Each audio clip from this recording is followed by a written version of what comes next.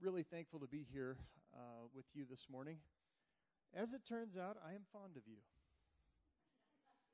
Really and truly. I like coming here frequently. This is really fun to be with you and to worship with you, and really thankful for the opportunity to talk and to kick some ideas around too. Mike, good to see you, buddy.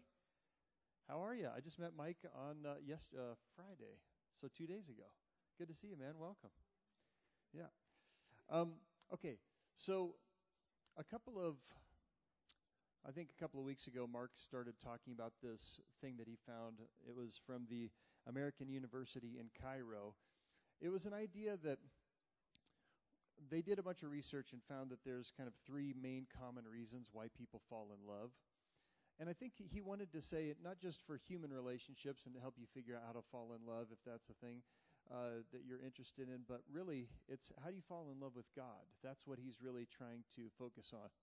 And so he broke it down last week. He talked about intimacy.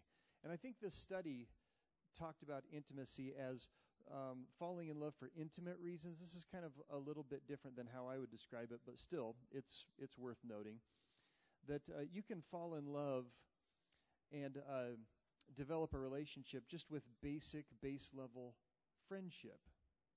So, like in my relationship with Tara, my sweetheart, we just celebrated 19 years of being married. Pretty fun. I happen to like her a lot, so that's a win for me. I had this rhythm usually when I was younger. I would date girls, and then I would like go way too fast, way too quick, and then my relationships would typically explode because there wasn't any friendship. So friendship is, I would say, the most fundamental thing about my relationship with Tara is probably just the friendship that I've developed with her. In fact, her and I sing in a band called Mountain City, and we were down in Aurora the other day playing.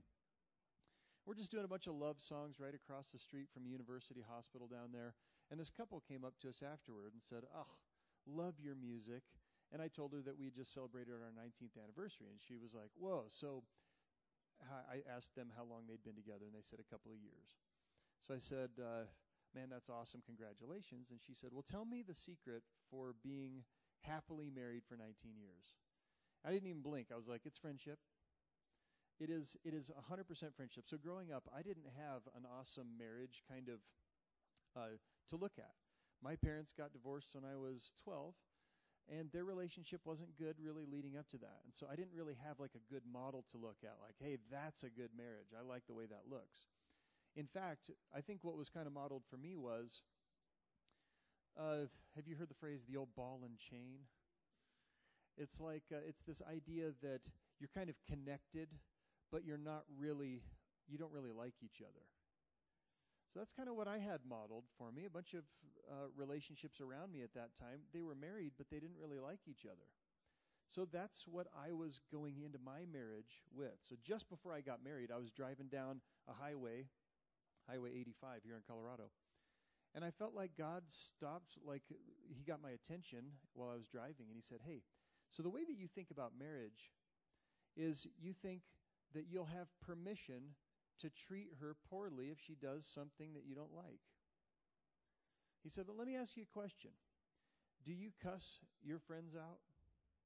And I was like, "Well, no." He said, "Do you treat them like garbage?" "No, I don't treat my friends like garbage." He said, "Why not?" He said, "Because I would not have any friends if I did that. If I treated them bad, I'd like have no friends. And I like to have friends, so I'm not going to treat them bad."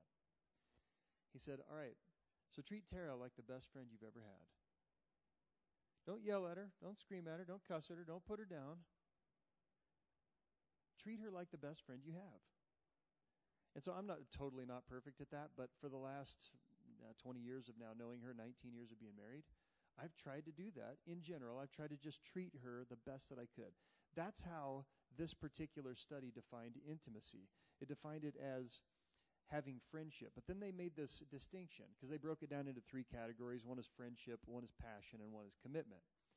And they said you can have intimacy or friendship without having passion or commitment.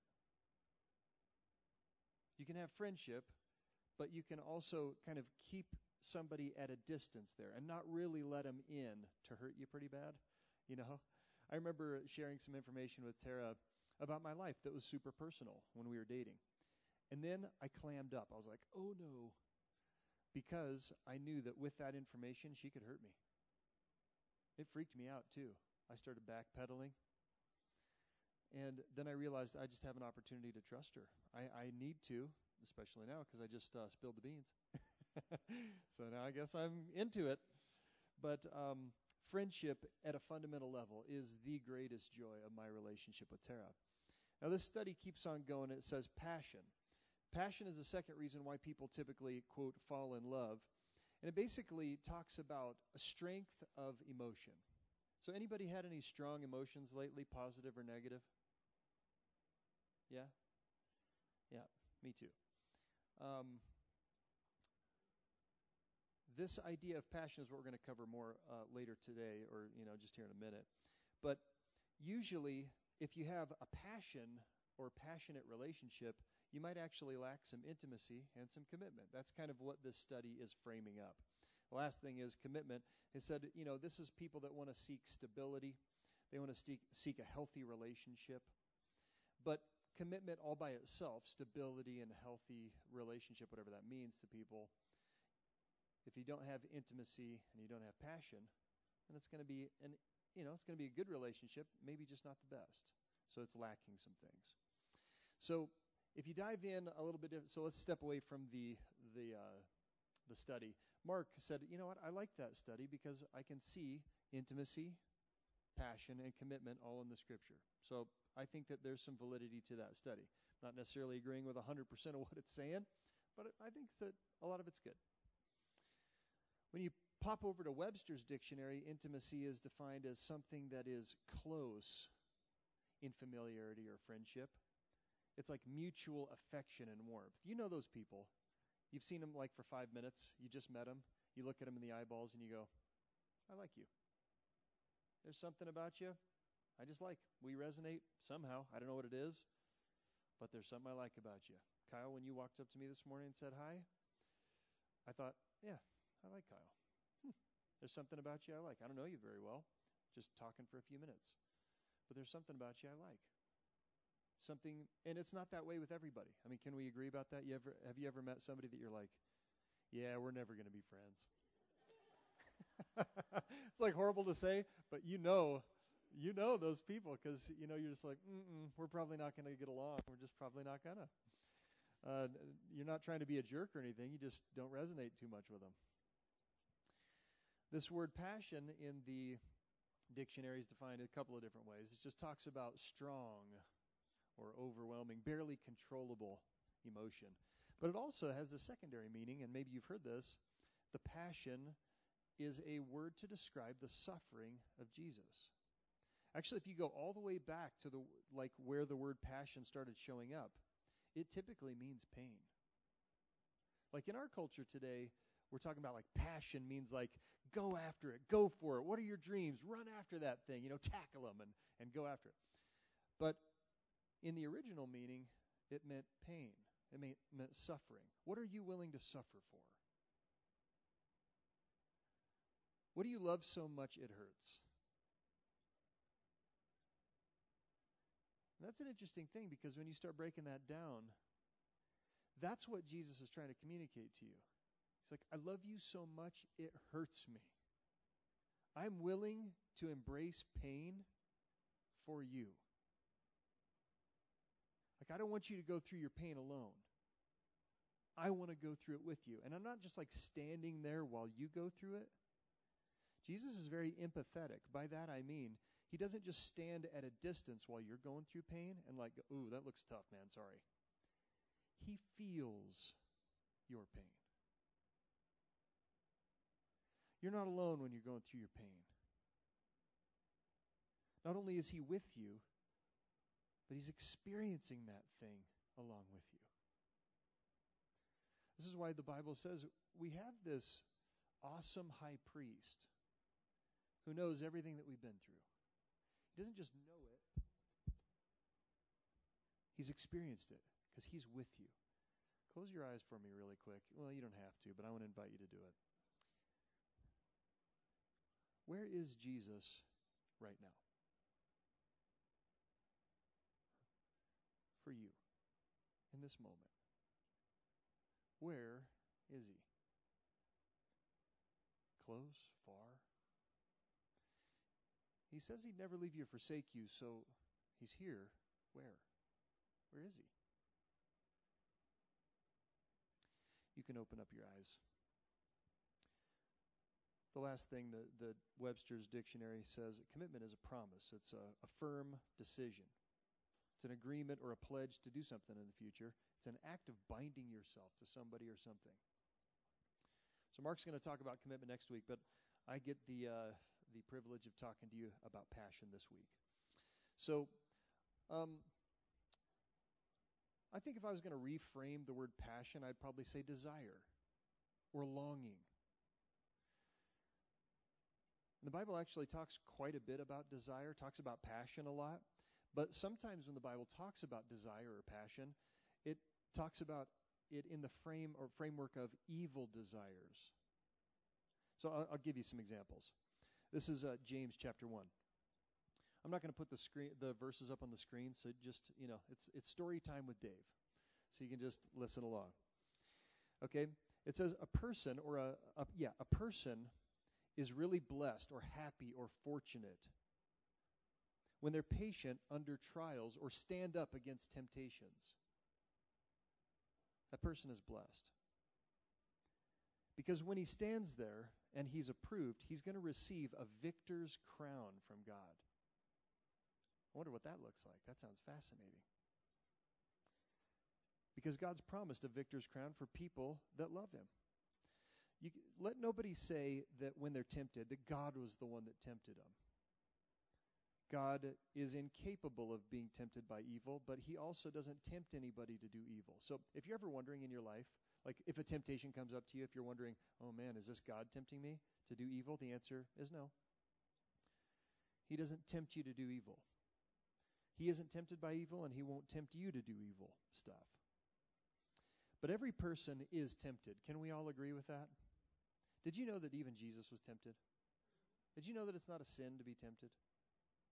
Jesus was perfect. He got tempted. It's just like, what do you do with the temptation? How do you follow through? What are the decisions you make as a result of the temptation? Everybody's going to get tempted. The question is, what are you going to do with it?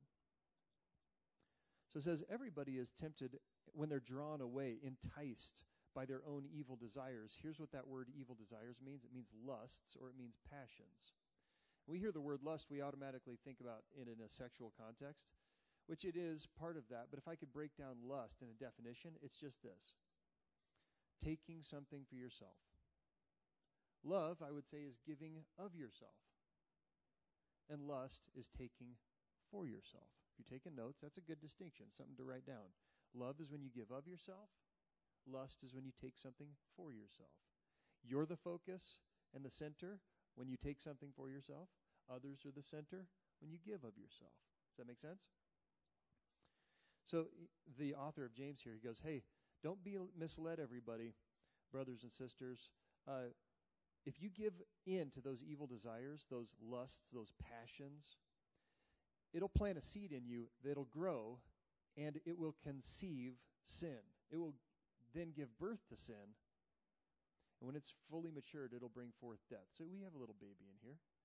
How old? 3 months? Oh, man.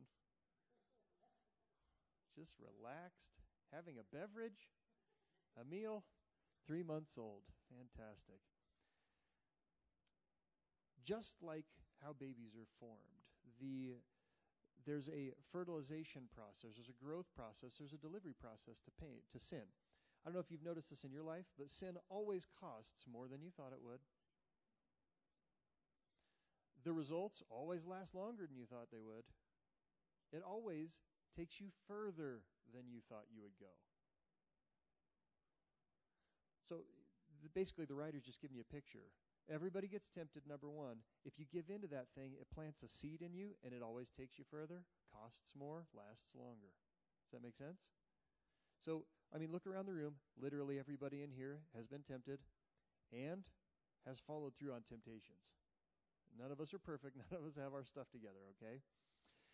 Here's another example. Galatians chapter 5 says, people that belong to Jesus, the Messiah, have crucified the flesh. The language here is everybody has this godless human nature, and it's full of passions and appetites and desires. Like, let's say that no restraints were put on you. You could just do whatever you wanted from the time you were a little kid. What do you think your life would be like now? No restraints. What's it? Never told no. Just do whatever you want. Do whatever you want. You think that kid would be like a sterling, wonderful, beautiful contribution to society? No way. People are selfish, man. We all are. So what would that person be? It'd be like selfish on steroids. We see examples of folks like this on a fairly regular basis. No restraints. However, it's not just the restraints that keep you in good shape, in good alignment, because lots of people are hyper-restrained, and they're still a disaster. So it's not the restraints that set you free or puts you in a good direction in life. What gives you a good direction in life is when you humble yourself before God and surrender your life to Him. You tell Him, hey, my life isn't my own anymore. You bought my life, so whatever you want to do, I'll do that. Does that make sense? Let's get some feedback, people. Dear friends, does that make sense? So, yeah, we see examples, negative examples of what passion means. Here's another one. Ephesians 4, it says, let all bitterness, anger, wrath, passion, rage, bad temper, resentment, quarreling, slander be banished from you. Instead, be helpful and kind to each other. Forgive each other readily and freely, just like Jesus forgave you.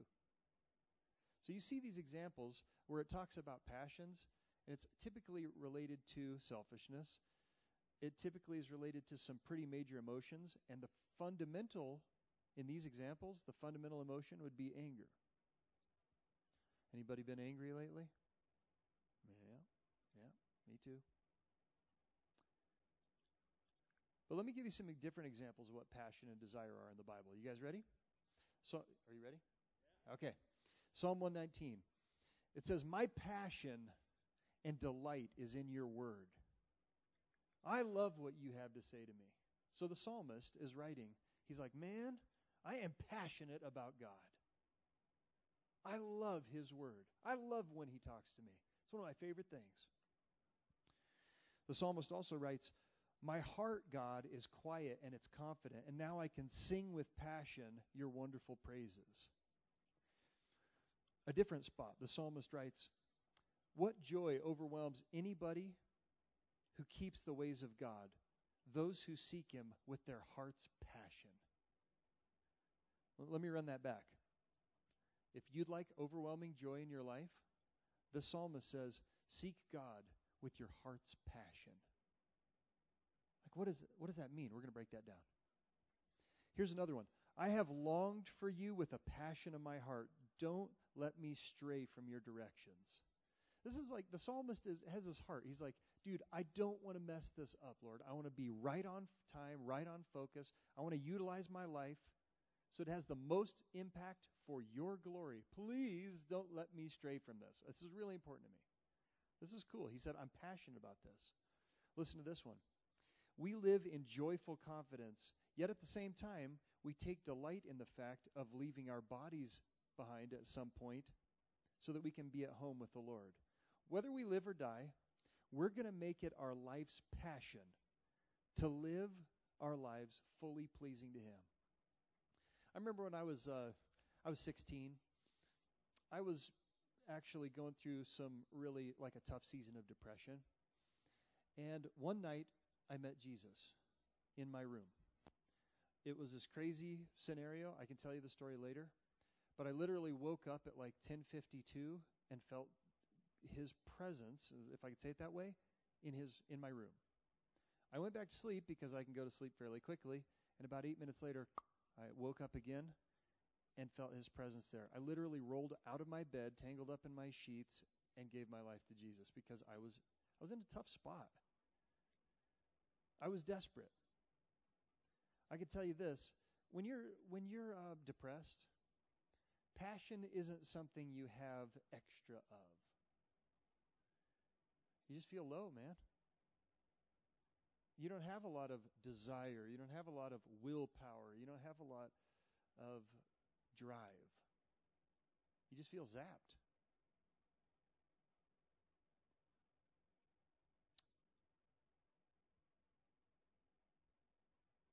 So I was 16 and I met Jesus in I don't know, it really changed me, man. I mean, the next morning I got up and said hi to my mom in the morning. She looked at me like I was crazy. She was like, "What have you done with my son?" Because I was polite. Usually I was just a jerk, when I'd wake up. And she's like, "What happened to you?" She's like checking my temperature.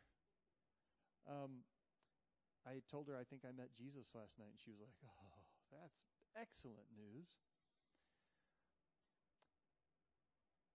As I started developing a friendship with him, I started getting my passion back, my passion for life. I started getting healed up in some areas. Because why was I depressed? Well, because I had been through a lot of pain, and I didn't know what to do with it. One of the most typical definitions of depression is when you don't know what to do with your anger, so you just keep it inside. You don't feel right about just like hammering other people with it. They weren't the perpetrators. They weren't the people that hurt you. But so what are you going to do with it? You just keep it inside. You keep it inside, and you keep it inside. Well, if you have that much anger kind of rolling around in there for long enough, it's kind of a depressing way to live, right?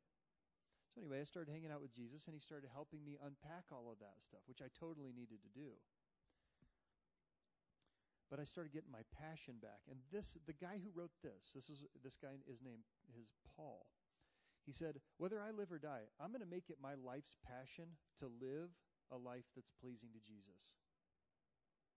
Huh. That's interesting. Paul went through some pretty heavy stuff. I don't know if you know this. Like a bunch of people several times tried to throw rocks at him and kill him. Rocks! Like they picked up rocks and threw them at him. At one point, everybody that was throwing rocks at him actually thought he was dead. They hammered him with rocks. The dude had been shipwrecked. Like imagine yourself not close to a shore, but out in deep water with these crazy waves going on, and then your ship starts breaking to pieces. And everybody thinks, they're all going to die. And you're out there like sharks, all kinds of different stuff. Everybody's freaking out. You get washed up on shore. You're sitting there gathering up some wood for a fire, and a snake bites you in the hand. It's super poisonous. This is Paul's story. Like, not a super awesome story. He went through some super tough stuff. Lost friends, lost family. He went through some serious suffering. The guy ended up getting his head cut off, you guys. For real. His head was removed from his shoulders. Not an awesome life in that regard. But man, what he did was while he was living, even while he was in jail, dude was tearing it up. He was crushing it. He was living every moment of his life in a way that pleased Jesus. That's what he wanted to do. Do you think he ever got depressed? Yeah, probably. You ever feel like he got low? Yeah, probably. But something else happened. That's what I want to chat about. One more. The psalmist says, "My love for you has my heart on fire." Listen to that. My love for you has my heart on fire. Have you ever experienced that? You ever experienced that where your heart is just like on fire for something? Shake of hands, heads, anything? Yeah? I have too. Man, I remember the first time I ever saw Tara. I was leading worship. She came walking down the center aisle. Whew, my heart was on fire, man. I was actually singing this song called "Here I Am to Worship." I was in the chorus, right, when she was walking down. I was like, "Here I am to, sorry, Lord, worship." She sat down in the front row, super distracted the entire time. The more I got to know her, the more my heart felt like it was burning on fire. Like I wanted to get to know this woman. But I haven't just had it for Tara. I've had it for a lot of people where I'm like, "Man, you're cool. I want to hang out with you." But there's been some really special times where I've had this feeling, this like my heart is on fire for Jesus. It's been awesome. Just to let you know, full transparency, that is not my normal story. I want it to be. And I do things regularly to try to be like, hey, I would like my heart to be on fire. But you know what? We get busy. We encounter loss. We get wounded. Weird stuff happens in our lives. And it's really hard to maintain this super passionate fire for God all the time. Well, the good news is, God doesn't expect that from you. I'll tell you why. In Philippians chapter 2, check this out. It says, God will continually revitalize you, implanting within you the passion to do what pleases Him. Let me read it in a different version. It says, not in your own strength. It's God who is all the while working in you, energizing and creating in you passion and power and desire, both to will and to actually do His good pleasure. So here's the thing. There's part you have to play, and there's a part God has to play. He is super ready to refill you, revitalize you, and put crazy amounts of passion inside of you. But there's stuff that we have to do too. It's not like we can live however we want, and then God's over there just filling us up with passion for Him. Why is that? It's because it's this thing called friendship. If you never hang out with God and you don't really like Him, you're probably not going to be like, yeah, God, pour your revitalization, your refreshment, your passion into me. You're going to be like, why don't you just kind of stay over there? Does that make sense? So in other words, yeah, there's a part to play in you maintaining, and me maintaining fire, a sense of passion, of emotion with God. It's called friendship. If you hang out with Him, chances are that you'll be more passionate about Him. If you never hang out with Him, chances are you'll probably not have too much passion about Him. Does that make sense to you? Now, I will say this. Paul, one of the guys that I just referenced here a second ago, that is a writer of several different books in the Bible, he was pretty passionate before he met Jesus. His passion was, if you're not following the law, I'm either going to kill you or chuck you in jail. Dude was super passionate. So passionate, he was breaking up families and throwing ladies in jail, throwing men in jail, killing people. Not great. He was super passionate, though. Well, what happened? He met Jesus. He started hanging out with Him a bunch. And like several years, like 14 years later, he's got this focused passion for Jesus. Because he hung out with Him a lot. So, bottom line, I'll explain to you this way. One time I was traveling around to different universities, and we were talking to different students about how to talk to people about Jesus. Some people would call this apologetics. Some people would call it evangelism. We were just doing this event. And when we were starting to create like what we were going to talk about and all that stuff, I was hanging out with my buddy Jason, and I said, there's lots of places that talk about apologetics and evangelism and like the how-tos, and usually they go somewhere like this. Like if I met just with you, Andy, for the first time, I'd be like, hey man, what's up? I'm Dave. And I'm Andrew. And hey, quick question. Any idea where you're going to go when you die? It's like, we just met and we're talking about my death, and it hasn't even been 30 seconds. This is already a great conversation. So like that was the context for the evangelism talks, is like, how do you, quote, defend your faith? How do you have a logical, intelligent conversation with somebody that doesn't believe like you believe? So we're sitting there kicking ideas around about how to communicate this stuff. And I threw out this idea. I said, you know what, man? If you take evangelism outside of the church, what is it? It's talking about what you like. Like you evangelize about stuff all the time that you like. You don't have any problem doing it either. You'll do it online. You'll do it on social media. You'll talk to your friends, whatever. You'll talk to family members. If you find something that you really like, you're going to talk about it. I said, as we were forming this conference, I said, I wonder if people just have such a hard time talking about Jesus to other people because they don't like Him. Like they never hang out with him. They don't actually get to know him. It's more like, I'm in a pinch and I need some help, so Jesus, hi. Hey, could you bail me out of this? Thanks. See you later. But it's not really developing a friendship with him, though. So anyway, we decided to go down that track, that idea of instead of trying to get everybody fired up to do evangelism, like, the implication there is, why aren't you talking to people about Jesus? Like, what's your problem? He's awesome. Don't you know that? Don't you know he's so cool? Like, no, that's not going to light a fire in my heart. I don't know about you, but if somebody talked to me that way, I wouldn't be like, yeah, I'm going to go talk to Jesus since I've been shamed just now. This is awesome. Like what changed it for me was, it wasn't shame, it was friendship. When I actually started hanging out with Jesus, I started talking about it. Let me give you an example. I love sushi. Now, some of you hate sushi with a passion. Just the thought of it makes you want to barf. When I'm talking to people about sushi, I'm pretty animated. Like, I like the taste of it. And there's specific ways that you eat it. And so there's questions, guys. There's questions that you need to ask people when you're talking about sushi. Like, for instance, if you talk to somebody like, I saw you shaking your head like, nope, I'm not your sushi guy. What's your name? Scott. Yeah, I'm Dave. Nice to see you. So anyway, I roll up to Scott and I'm like, dude, you want to go grab some sushi? And he goes, no way, dude. Absolutely not. Never going to happen. And I said, wait. Have you tried it before?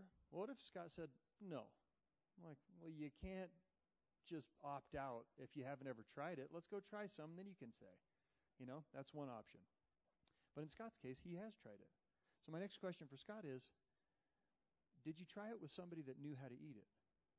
Because there is a very specific way, in my opinion, that maximizes these flavors. He might say, I'm not a fish guy. Oddly enough, I'm not that big of a fish guy either, depending on, like, if we're talking trout, no. Bass, probably not. Nope. No. But if we're talking about Alaskan fish, salmon, I can get behind that. I can get behind some rockfish or some cod. Ooh, some halibut. Yes. But if I was going to hang out with you, Scott, I'd be like, well, did you go with somebody that really knew how to eat it? Because when you do your soy sauce, unless you're allergic to soy, you put that in there. You put a little of this green paste in there called wasabi. Don't put too much, though, because it'll totally fry your brains. It's like, it's overwhelming. But you mix it up there into like a really nice thing, kind of tint or color. Then what you want to do is take the sushi roll, dip it, but you don't want to put that soy sauce and wasabi on your tongue. It'll wreck the whole flavor. So you have to flip it over and then put it in there so that the flavors marble around in your mouth. You get the different flavors of all the fish and the rice and the seaweed, and then in comes the salt, so you got the sweet and salty thing, and it's so good. So the question is, and he's still saying like, no way. Okay? So at that level, I'm like, all right, that's cool, man, no problem. Right? It doesn't offend me that he is like digging in his heels and saying, I will never, under any circumstances, do what you've just described. It doesn't bother me. It's okay. All right? Why did I just go off on this sushi tangent? I'll tell you why. Because when I'm interacting with people about Jesus, you'll get pretty much those same exact responses. Like if you say, hey, Mike, have you ever met Jesus? Mike might be like, it's ridiculous. I've never entertained the idea of being in a relationship with Jesus. I'm like, yeah, but have you ever met him? Because if you haven't met him, you can't be like, no way. You don't even know him. He's going to turn him down. You've never met him? So that's a conversation. Well, if I went to Mike and I was like, hey, Mike, you know Jesus? Yeah, I tried that, man. Just total bleh, brain damage. I'm like, huh. Did you hang out with him with other people that actually knew him? That like really knew how to develop a friendship with him? Or did you just kind of go because there's a lot of people that follow Jesus, but they don't actually know him. So if you hang out with a bunch of people like that, you might have a bad experience. Would you be open to trying to hang out with me? I actually like him. Maybe you'd have a different experience. Now, if Mike was like digging in his heels like Scott and saying, Nope, under no circumstances would I ever entertain Jesus ever. Is that offensive to me? Well, no, he's not rejecting me. He might be rejecting Jesus. Does it hurt my heart? Well, yeah. But it doesn't offend me, you know? So then what do I have to worry about? If I'm talking to people about Jesus, my heart doesn't have to beat out of my chest. All I'm doing is talking about somebody I like. My heart doesn't beat out of my chest when I'm telling somebody about my wife. I like her. I'm not like, oh, what are they going to think? What are they going to say? I got to say it just right. No. I'm talking about my wife, man. If you don't want to hear about it, that's fine. I'm not going to be a jerk about it, but seriously, it's like not a big deal. If you don't want to hear about my wife, I'll talk to you about her all day long, though, because I like her. So when we're talking about passion, how do you develop passion? What is passion? What is this thing? What is this concept? First of all, it really does come down to something. This is a bedrock idea. I'm going to read it to you. This guy named Thomas Merton wrote it down. It says this. Everybody doing okay? You bored to tears? You doing all right? We need to do a little stretch, a little neck crack, anything? All right. Thomas Merton says this. The root, the very foundation, when you get down to it, the root of Christian love is not the will to love. It actually isn't the desire or passion that you are generating with your will. That's not the root of Christian love. It doesn't depend on you. The root of Christian love is faith to believe that there is someone who loves you deeply. And that someone is Jesus. Like if you want to get down to it, man, the bedrock fundamentals of Christian love, it's about this. You are deeply loved by God. You, with all your weirdness, with all your wounds, with all your little ticks, with all your, what is that word? It's like being sus. It's like being suspect. It's like, with all of your questions isn't the right word. Are you going with me? Like, are you able to discern the word that is not in my brain right now? What is that? Resistance. Thank you. Bless you. Yeah, that's exactly right. You're a mind reader. She reads minds.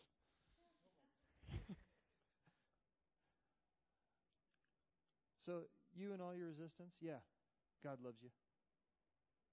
Not flippantly either. He loves you so much it hurts. He loves you so much he was willing to subject himself to radical amounts of pain and rejection. And he loves you enough to sit with you every single day and every single minute through all your garbage. Good decisions, bad decisions, whatever you're doing, he's willing to sit right there with you. Not just willing, he's passionate about it. Because he's passionate about you. He doesn't care if you're an absolute bonehead making terrible decisions. He's like, I'm never going to leave you. I'm going to keep coming after you over and over and over again. You put a middle finger in my face, I'm just going to keep showing up. Keep showing up. Keep showing up. Because I'm passionate about you and I'm not letting you go. That's crazy, man.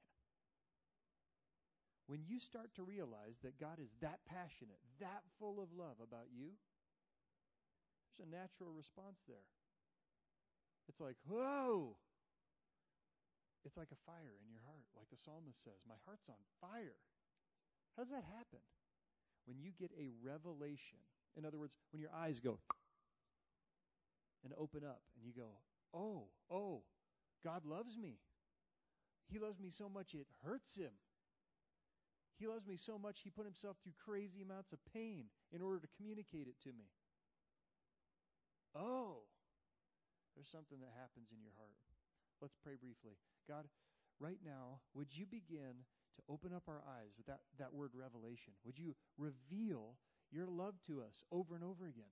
Would you show us you're not super far away?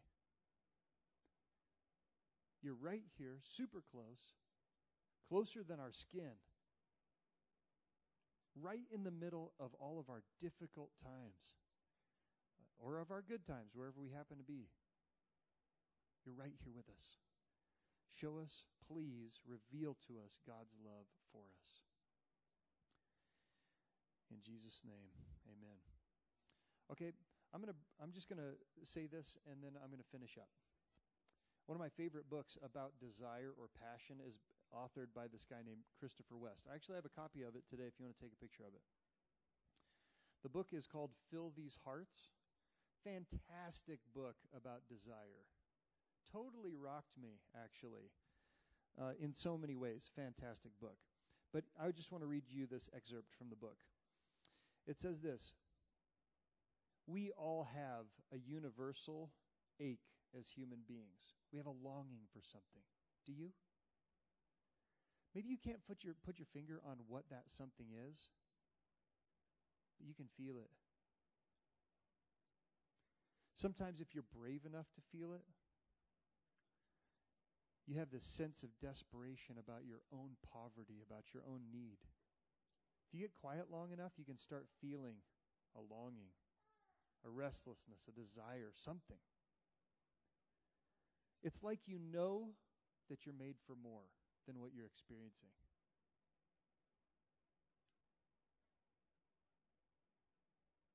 But that something more is missing. It eludes us. Whatever it is, we want it bad, and it hurts. Many of us spend a lot of time wondering and asking and searching for things that can fill that longing, that ache. What do you search for? How do you try to fix that ache?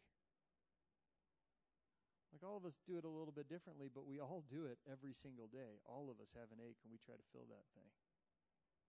How do you do it? Does that something that we're looking for even exist? Sometimes we think that. And is there any hope of finding that something? Is there hope that we can satisfy our deepest desire for happiness or for lasting commitment? This is who we are. We are creatures of longing. Put your hand on your heart if you want to. And just realize you are a creature of longing. God made you to desire, to long, to be passionate. He made you a creature of longing. You can put your hand down if you want. At the core, there is an ache. There's a burning. It's a throbbing. It's a yearning. It's a deep desire. It's a collective cry that arises from the depths of our humanity for something to fill our hearts. That's what makes us human. Desire is a part of our design. If you're taking notes, write that down. Desire is a part of our design. You were created by God to have desires. In other words, desires aren't all bad. And in this book, I won't get into it, but he totally blew my mind. Like if you talk about sexual desires, for instance, we grew up thinking sexual desires are bad. They're bad, they're bad, they're bad, they're bad, they're bad. This guy totally flipped it on its ear. He was like, what if every sexual desire that you had was actually God tapping you on the shoulder, inviting you to aim your desire and passion at heaven? Like, what? You mean every time I have a sexual desire, what if that's God actually tapping me on the shoulder, inviting me closer into relationship with Him? Because every time I have a sexual desire, it feels like that's me getting sucked away from Him. Well, what if it was God actually tapping you on the shoulder, being like, hey, you want to hang out? Like, do you want to redirect that passion in this direction? Dude, if I would have learned that when I was 16, that saved me so much brain damage. Anyway, it's a mind bender. It's a really fascinating concept that maybe God would, in your desires, tap you on the shoulder and invite you into close friendship with Him. Huh. Interesting. Again, He's not going to tempt you with evil. He's not trying to, get you off the path. But you are a creature of desire, and He made you that way. According to the Christian faith, the ecstasy that we yearn for at the deepest level of our being is precisely what God wants to give you. And that something that you're looking for, it's love. That's what you're looking for. Remember that old U2 song? But I still haven't found what I'm looking for. Remember that? Anybody that's over like 35?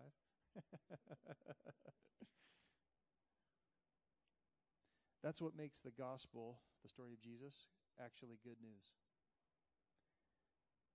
He put a desire in you, that something that you're looking for, it's love, and it's eternal love, and it's eternal ecstasy, and it's awesome. He put it in you. So, wrapping this up. Didn't I say that 5 minutes ago? Jesus says, what's that? It means nothing. You remember. Ask, seek, and knock. This is the invitation from Jesus. He tells you, ask me for stuff. Seek after stuff. Knock on the door. Let's go. Like, leverage your life toward good things. Go for it, man.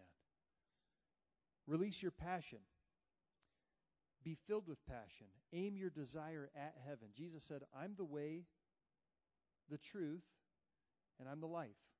You want any of that stuff. You want to find your way? That would be me. You want to find some truth? That would also be me. Would you like to find some life? Yes, that would be me. I'm the way, the truth, and the life.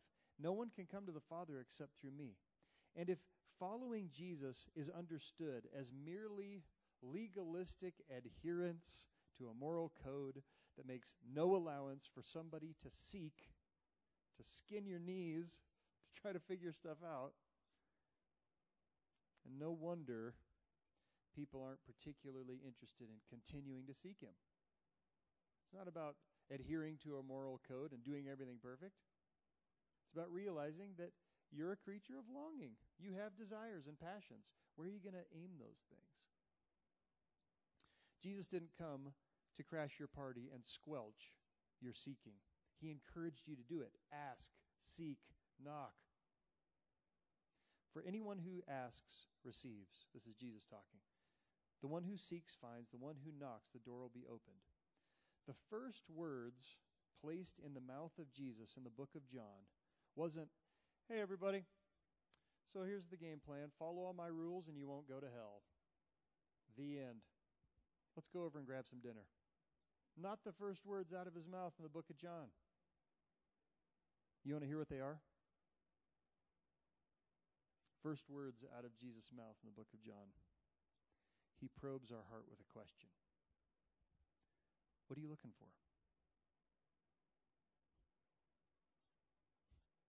What are you looking for? You, not somebody else. You. Like me. What am I looking for? It's a good question. Actually, man, so it really is true. Jesus came so you could have life and you could have it to the full. And his invitation this morning is actually to be friends with you, to heal you, to be in relationship with you. And so I want to extend that invitation to you. Like lots of us in the room have said, yeah, I signed up for a friendship with Jesus a long time ago. But did you know that the invitation is still as real today as it was back then? He's still inviting you. Hey, let's be closer friends. Let's hang out more. Not because he's needy, because he hurts you so much, or he loves you so much, it hurts. He like really wants to hang with you. He really wants to spend time with you. That's awesome.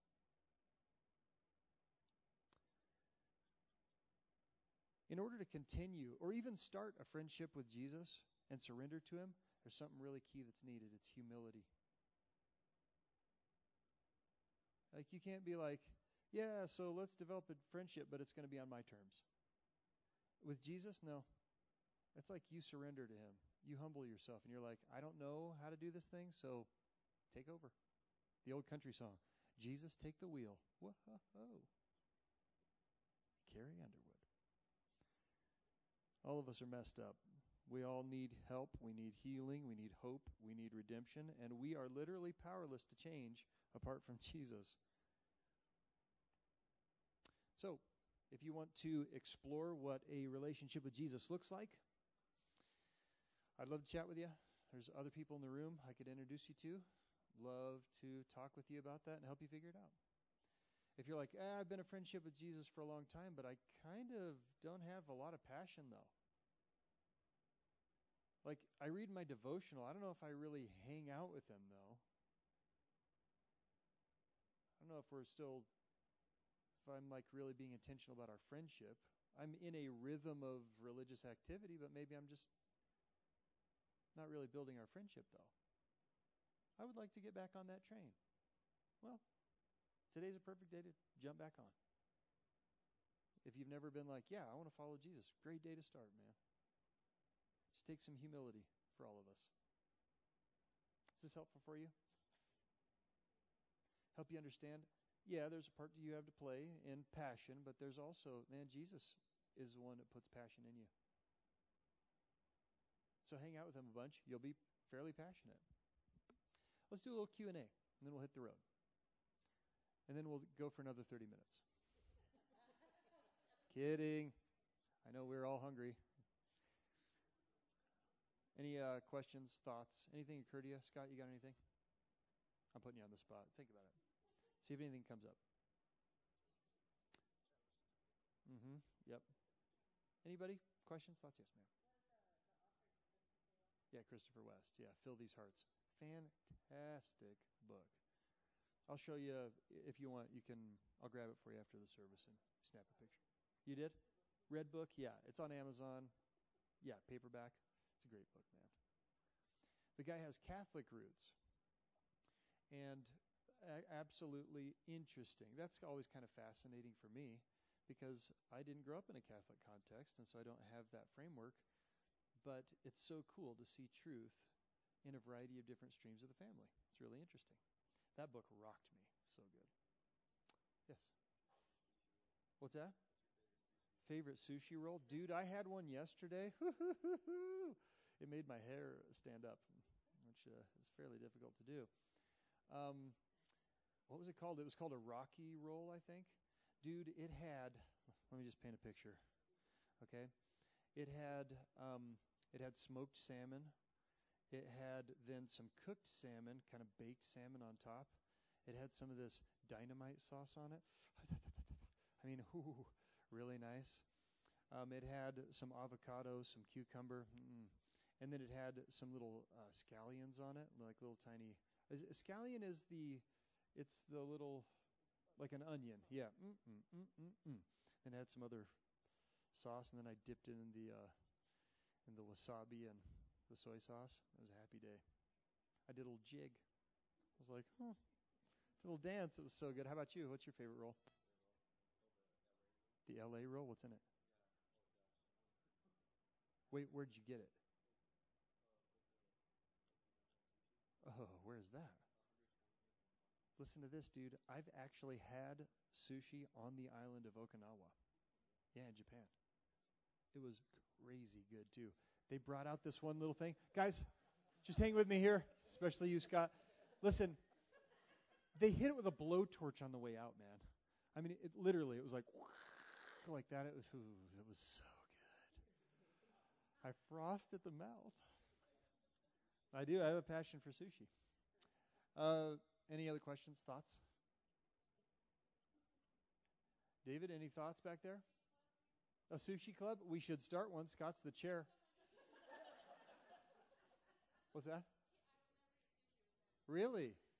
Oh, so we need to hit some sushi then. That is tough. Yes, it is. But there's so many great options. The bento box is a great option if you like that type of thing.